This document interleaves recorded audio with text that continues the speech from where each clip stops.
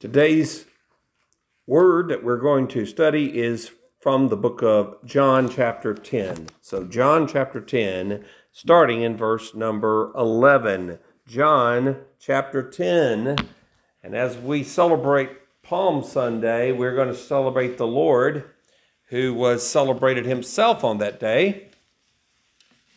Within the week, he would be crucified, but we're going to study today Jesus the Good Shepherd, starting in John chapter 10, verse number 11.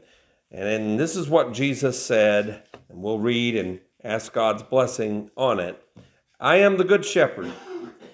The Good Shepherd, this is in verse 11, I guess, of chapter 10. I am the Good Shepherd. The Good Shepherd gives his life for the sheep. But a hireling, he who is not the shepherd, one who does not own the sheep, sees the wolf coming and leaves the sheep and flees. And the wolf catches the sheep and scatters them. The hireling flees because he is a hireling and does not care about the sheep. I am the good shepherd, and I know my sheep and am known by my own. As the Father knows me, even so I know the Father, and I lay down my life for the sheep. And other sheep I have which are not of this fold. Them also I must bring, and they will hear my voice. And there will be one flock and one shepherd. Therefore my Father loves me, because I lay down my life, that I may take it again. No one takes it from me, but I lay it down of myself. I have power to lay it down, and I have power to take it again. This command I have received from my Father. And may the Lord bless his word as we have it read into our hearts today. So we're studying the Good Shepherd, Jesus. And we're going to learn how he is not like those in this world who try to get between us and God. And in Jesus' own day, they had a number of religious leaders. Jesus was raised in a religious time period. And during the religious time period, they went to what there was equivalent of church. They had synagogue, they had a temple, they had sacrifices and rituals, they had priests, they had teachers of the law, they had enforcers of the law. They had so many people who were religious at the time of Jesus. And the religious leaders were parts mostly of either the Pharisees or the Sadducees, but they were people who did not readily accept Jesus. In fact, they were the ones who criticized him the most. And you can see quickly here that in this story, we have here the contrast between Jesus, the Good Shepherd, and the hirelings, who would be the religious leaders of his day. Now, he had already spent time earlier in the chapter talking about the devil, and we'll explain that shortly. But we want to make sure we know that there is a big difference between Jesus Christ, who will guide us correctly, and everyone else who will guide us the wrong way. And also understand that there are three characters here. You have, of course, Jesus the shepherd. You have four characters, actually, four groups. You have Jesus the shepherd, the hirelings taking care of the sheep, the third group, and then, of course, the devil, who's the wolf, who's going to come in this case, the persona of a wolf, and is going to come in and scatter and try to catch the sheep. So those are the four groups represented here. Now, as we understand here, those people who have control over religion, who want to dominate you in religion and want to tell you what to do and everything you do in your life, those people who know better than God, those people are people who Jesus calls the hirelings. Now, why are the hirelings very bad for the sheep? Well, number one is they're not vested. See what he says here in verse number 12. One who does not own the sheep. You see, they didn't pay any price for the sheep.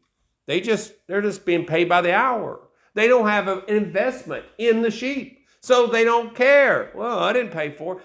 I've seen this happen so many times in workplaces where people say, well, I'll give you a good deal. I'll do this for you. It's not their property, but they don't care because it's not theirs. They're not going to risk their lives defending somebody else's property. They're going to go their own way. It's not worth it. And that's the normal idea. When you have somebody who's a hireling, they're hired to do the job. They're not necessarily going to be a person who would be considered an owner of the property. I've seen owners of businesses, and many of you, who will go extra hours, extra lengths because it's your business. And if you're invested in your business, it's a farm or it's any other business, you're going to spend some extra time because it's your business. You own it. You own the land. You own the animals. You own these things. It's a big motivation when you own it rather than just work for somebody for a paycheck. And Jesus says that the hirelings are not vested and they don't have a real concern. On the internet and on media, you will have lots of people that will tell you what's good for you. I mean, they'll tell you all kinds of advice. But what happens when you get in trouble? Can you call those people? Can you call them up and say, hey, help me out? And they're going to say, I don't know you. I have other things. Leave me alone. You need to understand that you never want to put somebody, a human being, between you and God. God wants us to have immediate access to him through the Good Shepherd, that is Jesus Christ. So the hirelings are not vested. Next part here is not only are they not vested, they don't own the sheep, but they see the wolf coming and they leave the sheep and they flee. So they are not convicted. They don't have any firm conviction in their hearts. They're liable to go any which direction. When they see the danger, they're going to run away. I don't need this stress. I don't need to deal with this. And they run away. The average pastor stays at a church about 2 years, maybe. It usually does. Because guess what? In church, you have problems because you have people. The pastors have problems. They're not perfect. And the people are not perfect. And you get problems. You don't always have a situation where you can stay a long time. And that's understandable. But that's true of all types of work. Because there's a lot of people who bounce from job to job to job to job. And those people, it's difficult. Because if you own a business and you stick with that business, you're probably going to stick with it because you're committed to it. And if something bad happens, if there's a danger, you're going to risk something of yourself for it. Well, the hirelings, when they see a danger, they run away. They don't stay. The third thing about the hirelings is that the hireling flees because he is a hireling. He is a hireling. His whole commitment, he's not committed. He's not convicted, and he's not committed. He's not committed to the sheep. He didn't take the job for that. He took the job for the money, not for the people. That's not what he's doing. And then finally, he doesn't care. Look what he says in verse 13. The hireling flees because he is a hireling and does not care about the sheep. He doesn't care. He doesn't care. A lot of people don't care. They don't care. And we're living in an increasingly, I would say, cynical age where people just don't care about other people. They don't care anymore. It's a sad truth that in this world, we are seeing people increasingly less caring about each other. So that's the hireling, and that's the problem of the hireling. Now we know what the problem of the devil is, the wolf here, who is trying to gobble up all the sheep. We see those in earlier verses. Look what it says here early in the scripture. Because in verse number 7, most assuredly I say to you, I am the door of the sheep. All who ever came before me are thieves and robbers, but the sheep did not hear them. I am the door. If anyone enters by me, he will be saved and will go in and out and find pasture. The thief, now that's the devil, does not come except to steal and to kill and to destroy. That's what the devil does. The devil wants to do 3 very bad things to all of us. He wants to steal our souls. He wants to kill us eternally, and to destroy everything of value about us. So in a lot of ways, he is a thief, he is a murderer, he is a terrorist. That's the devil. If you want to really say what the devil does, he does those three things. And he is clear in his intentions of harm toward each one of us. But in contrast to the wolf and to the hireling, you have the good shepherd, and that, of course, is Jesus. Look what the scripture says about Jesus.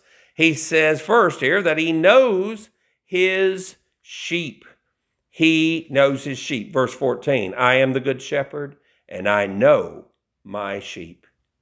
You're not a number. You're not somebody who's a statistic. You are a person with a name and an eternal place in his heart. He knows his sheep. He knows them. He sees them. He watches them. He cares about you. He knows his sheep.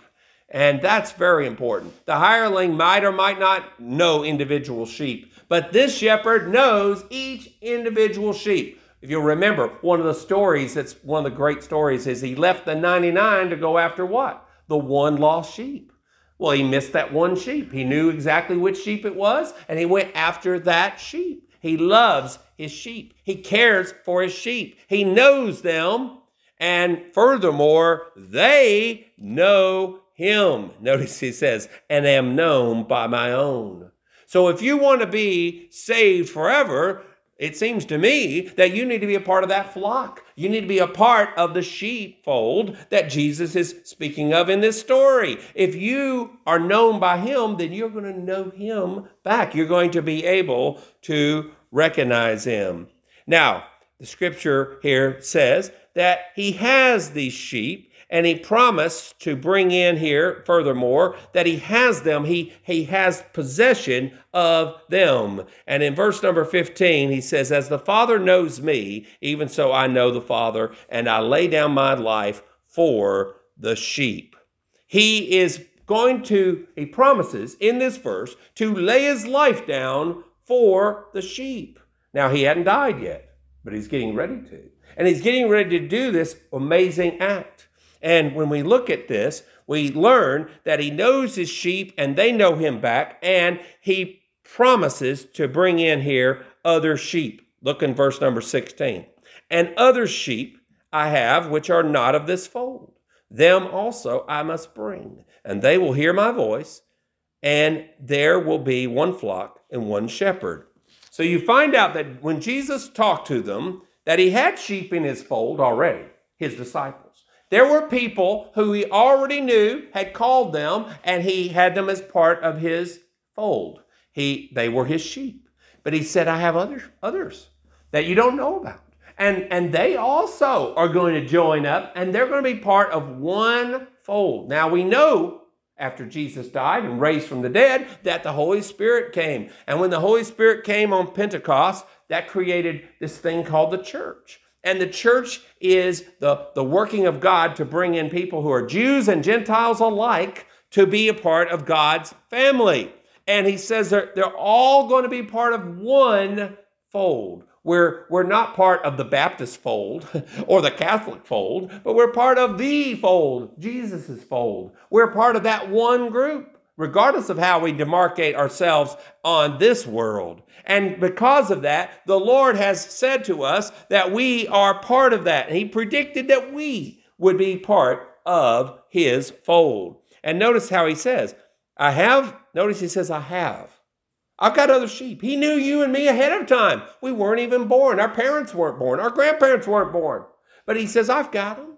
I've got them. I know who they are. I know they're going to be born someday. I know them. I've got them. They're going to come in. They're going to hear. Notice that I must bring, and they will hear my voice.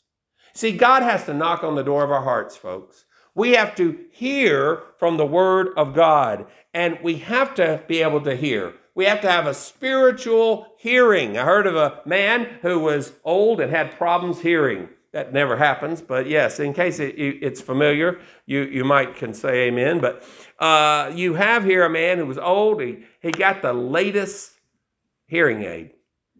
He Came back after 3 months to the doctor. Doctor said, well, how's it going? And the man said, it's perfect. I can hear 100%. And the doctor said, well, what'd your family say? He said, well, I didn't tell them.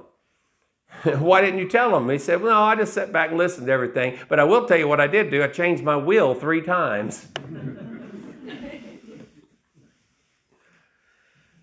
We have to be able to hear. And that is the question. How do you hear God? Now, we know several things about God. We know that faith comes by hearing, and hearing by the word of God. So we know that it's God's word that we are exposed to. When we hear God's word, it either touches our heart to obey, or it touches our heart to rebel or let it go.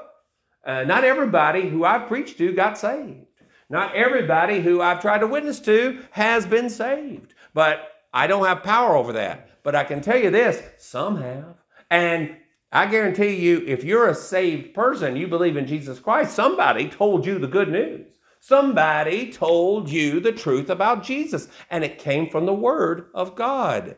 Now, Jesus is not just a shepherd. I mean, he's good, but he's really good. When we talk about him as the good shepherd, he's not going to run away. He's going to call and take care of all of his sheep. He's not going to lose one of us. And furthermore here, he does something remarkable. It says here that he says, my sheep hear my voice. And he includes them, and he's guaranteeing protection over us. But that's not the most incredible part. The most incredible part is he says, the good shepherd lays down his life. He says it in 4 different verses, and in verse 18, he says it twice. He lays down his life. Now, that's what I call committed. He lays down his life for the sheep. That is amazing. He cares for them so much that he's willing to die for them. How many people would risk their lives and lay down their lives for their sheep? But he would, because he's the good shepherd. Now that brings me back to the second part, because anybody can lay down their lives. It's been done before. Many people have died for a cause. They do it all the time, sometimes wrongly. You know, you might think I'm destroying the enemy by going out and flying a plane into a building and taking innocent people's lives, and you think you're doing God a service. Well, you're laying down your life, you're taking other people's lives, but you may not actually be doing what's right. Anybody can lay down their lives, even though it's hard for most of us. But that's not the point that I want to make. I want you to look at the second part, because he says here that in verse number 17, therefore, my Father loves me because I lay down my life that I may take it again. And he says, no one takes it from me, but I lay it down of myself. I have power to lay it down, and I have power to take it again. This command I have received from my Father. So when he got his instruction to go to this world, he had a command to go lay down his life and to take his life back. That was a command. That's a pretty tough order. I mean, anybody can lay their lives down, but can you take it back? Many people have claimed, oh, I'm going to come back. I think Houdini said, well, I'll come back or let you know somehow. But the truth is, I haven't heard from Houdini lately. I think he died, and he's pretty dead as far as that goes. And most every religious leader, they died. But Jesus died, but he didn't stay dead. He took his life back. What kind of man is this that can take his life back? Not only that, but you notice that he says, no one takes it from me. That's why I love what one of my professors said my freshman year in college. He said Jesus was always the victor, not the victim. He was really in control. He knew. Look, death had to get permission to take his life, and then death couldn't keep him dead. So that's how powerful Jesus was. He literally had the power over death. Who else can we say has done that? No one. And he performed and actually did what he said. He died, yes, but he came back to life. When he marched into Jerusalem on Palm Sunday, they accepted him as a king. They hailed him as a king, and they were right. He was the rightful king. And this reminds us of what the scripture says, because the Bible says in the word that we are to pray every day, thy kingdom come, thy will be done on earth as it is in heaven. Jesus said, seek first the kingdom of God and his righteousness, and all these things shall be added unto you. So we are serving a king who has the power to lay his life down and the power to take his life back up. And that we are supposed to, therefore, pray for his kingdom, with him as king, to come, and his will to be done on earth as it is in righteousness, and to seek his righteousness and his kingdom. Now, how does that work?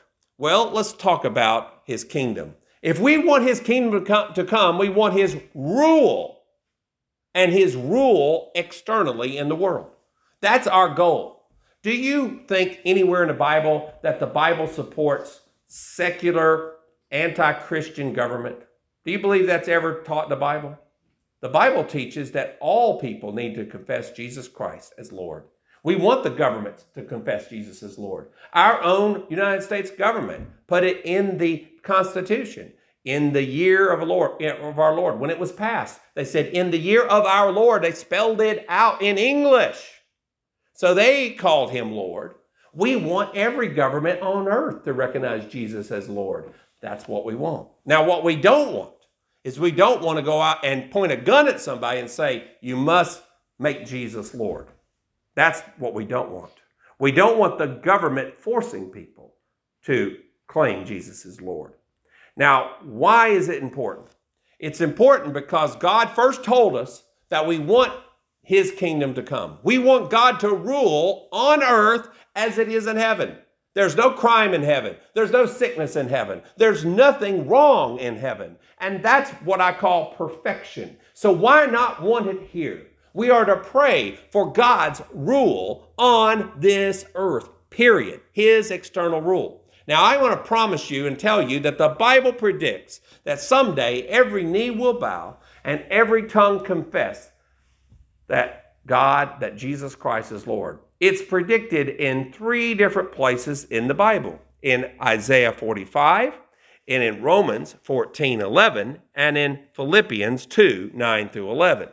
Now, in Isaiah, it predicts that someday all of the people would confess the Lord God as Lord.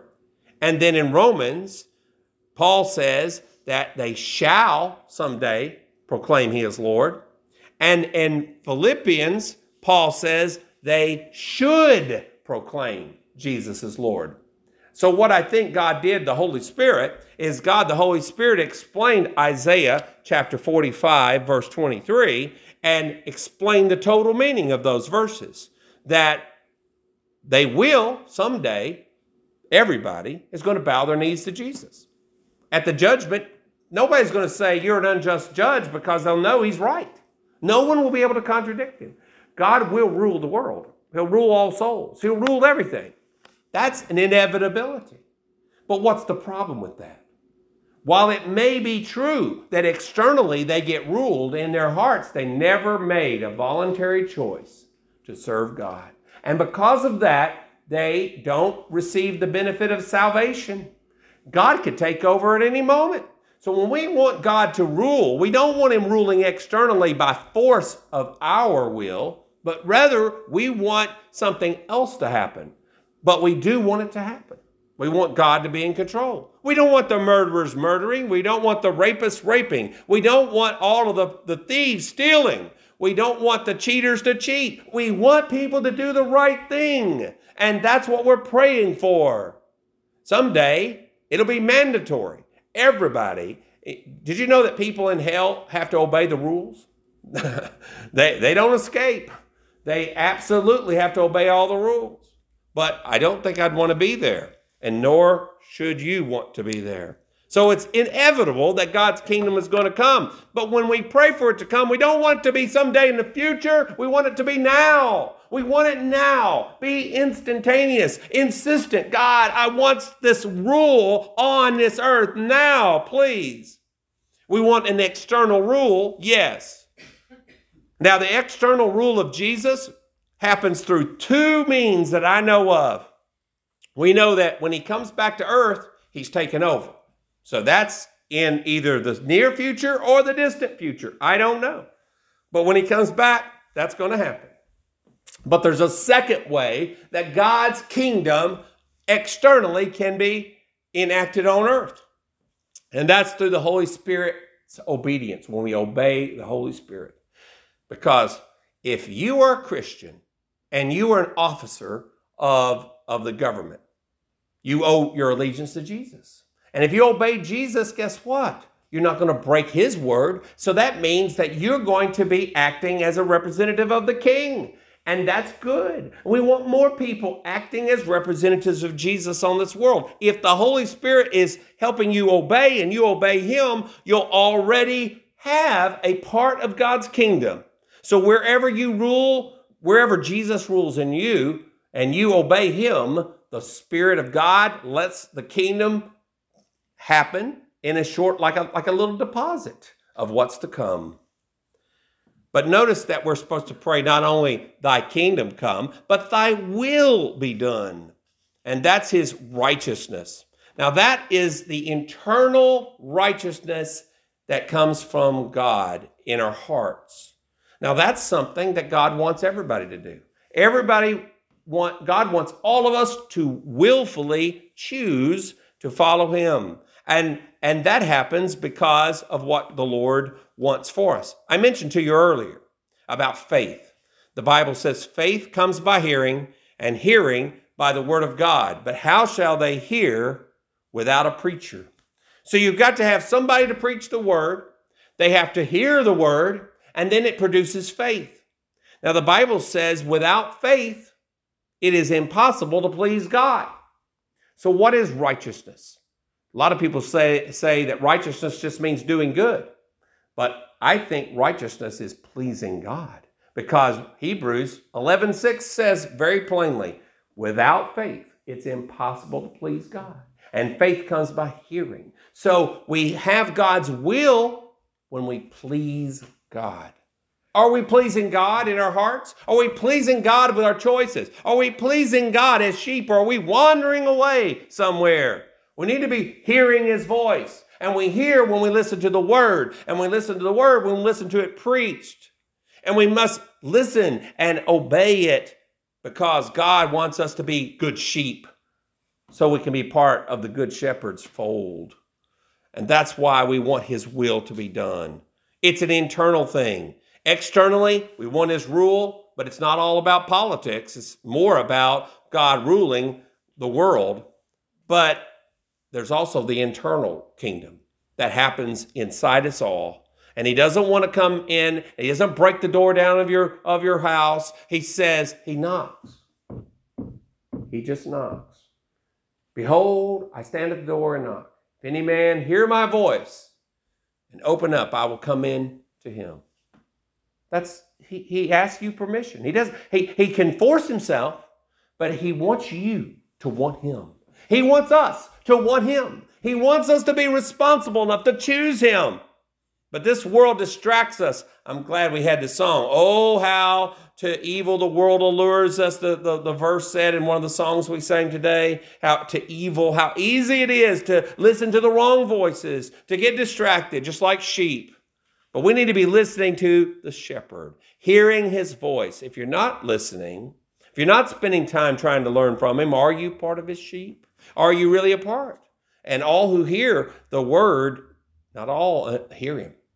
It goes in one ear, out the other. Perhaps the devil takes it out before it takes seed. Sometimes the troubles of this world distract us to where we don't seem to have any ability to do anything that we want.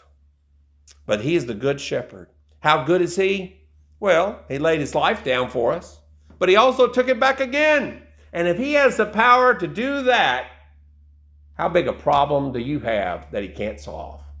Are your problems any bigger than that? He literally took his life back from death. If he can conquer death, I don't think anything we have is too big for him. So do we as Christians want Christian governments and Christian sports and Christian movies? The answer is absolutely we should. Do we want to force everybody to do that? No. We don't want to force anybody to do anything. We want them to hear his voice and obey him, the shepherd. That's what we want. And we need that to happen. We're not part of some plot to try to force people to be Christian. There's no such thing. God's going to force everybody to bow the knee. That's absolutely going to happen. So he doesn't need our help to force anybody to bow down, does he?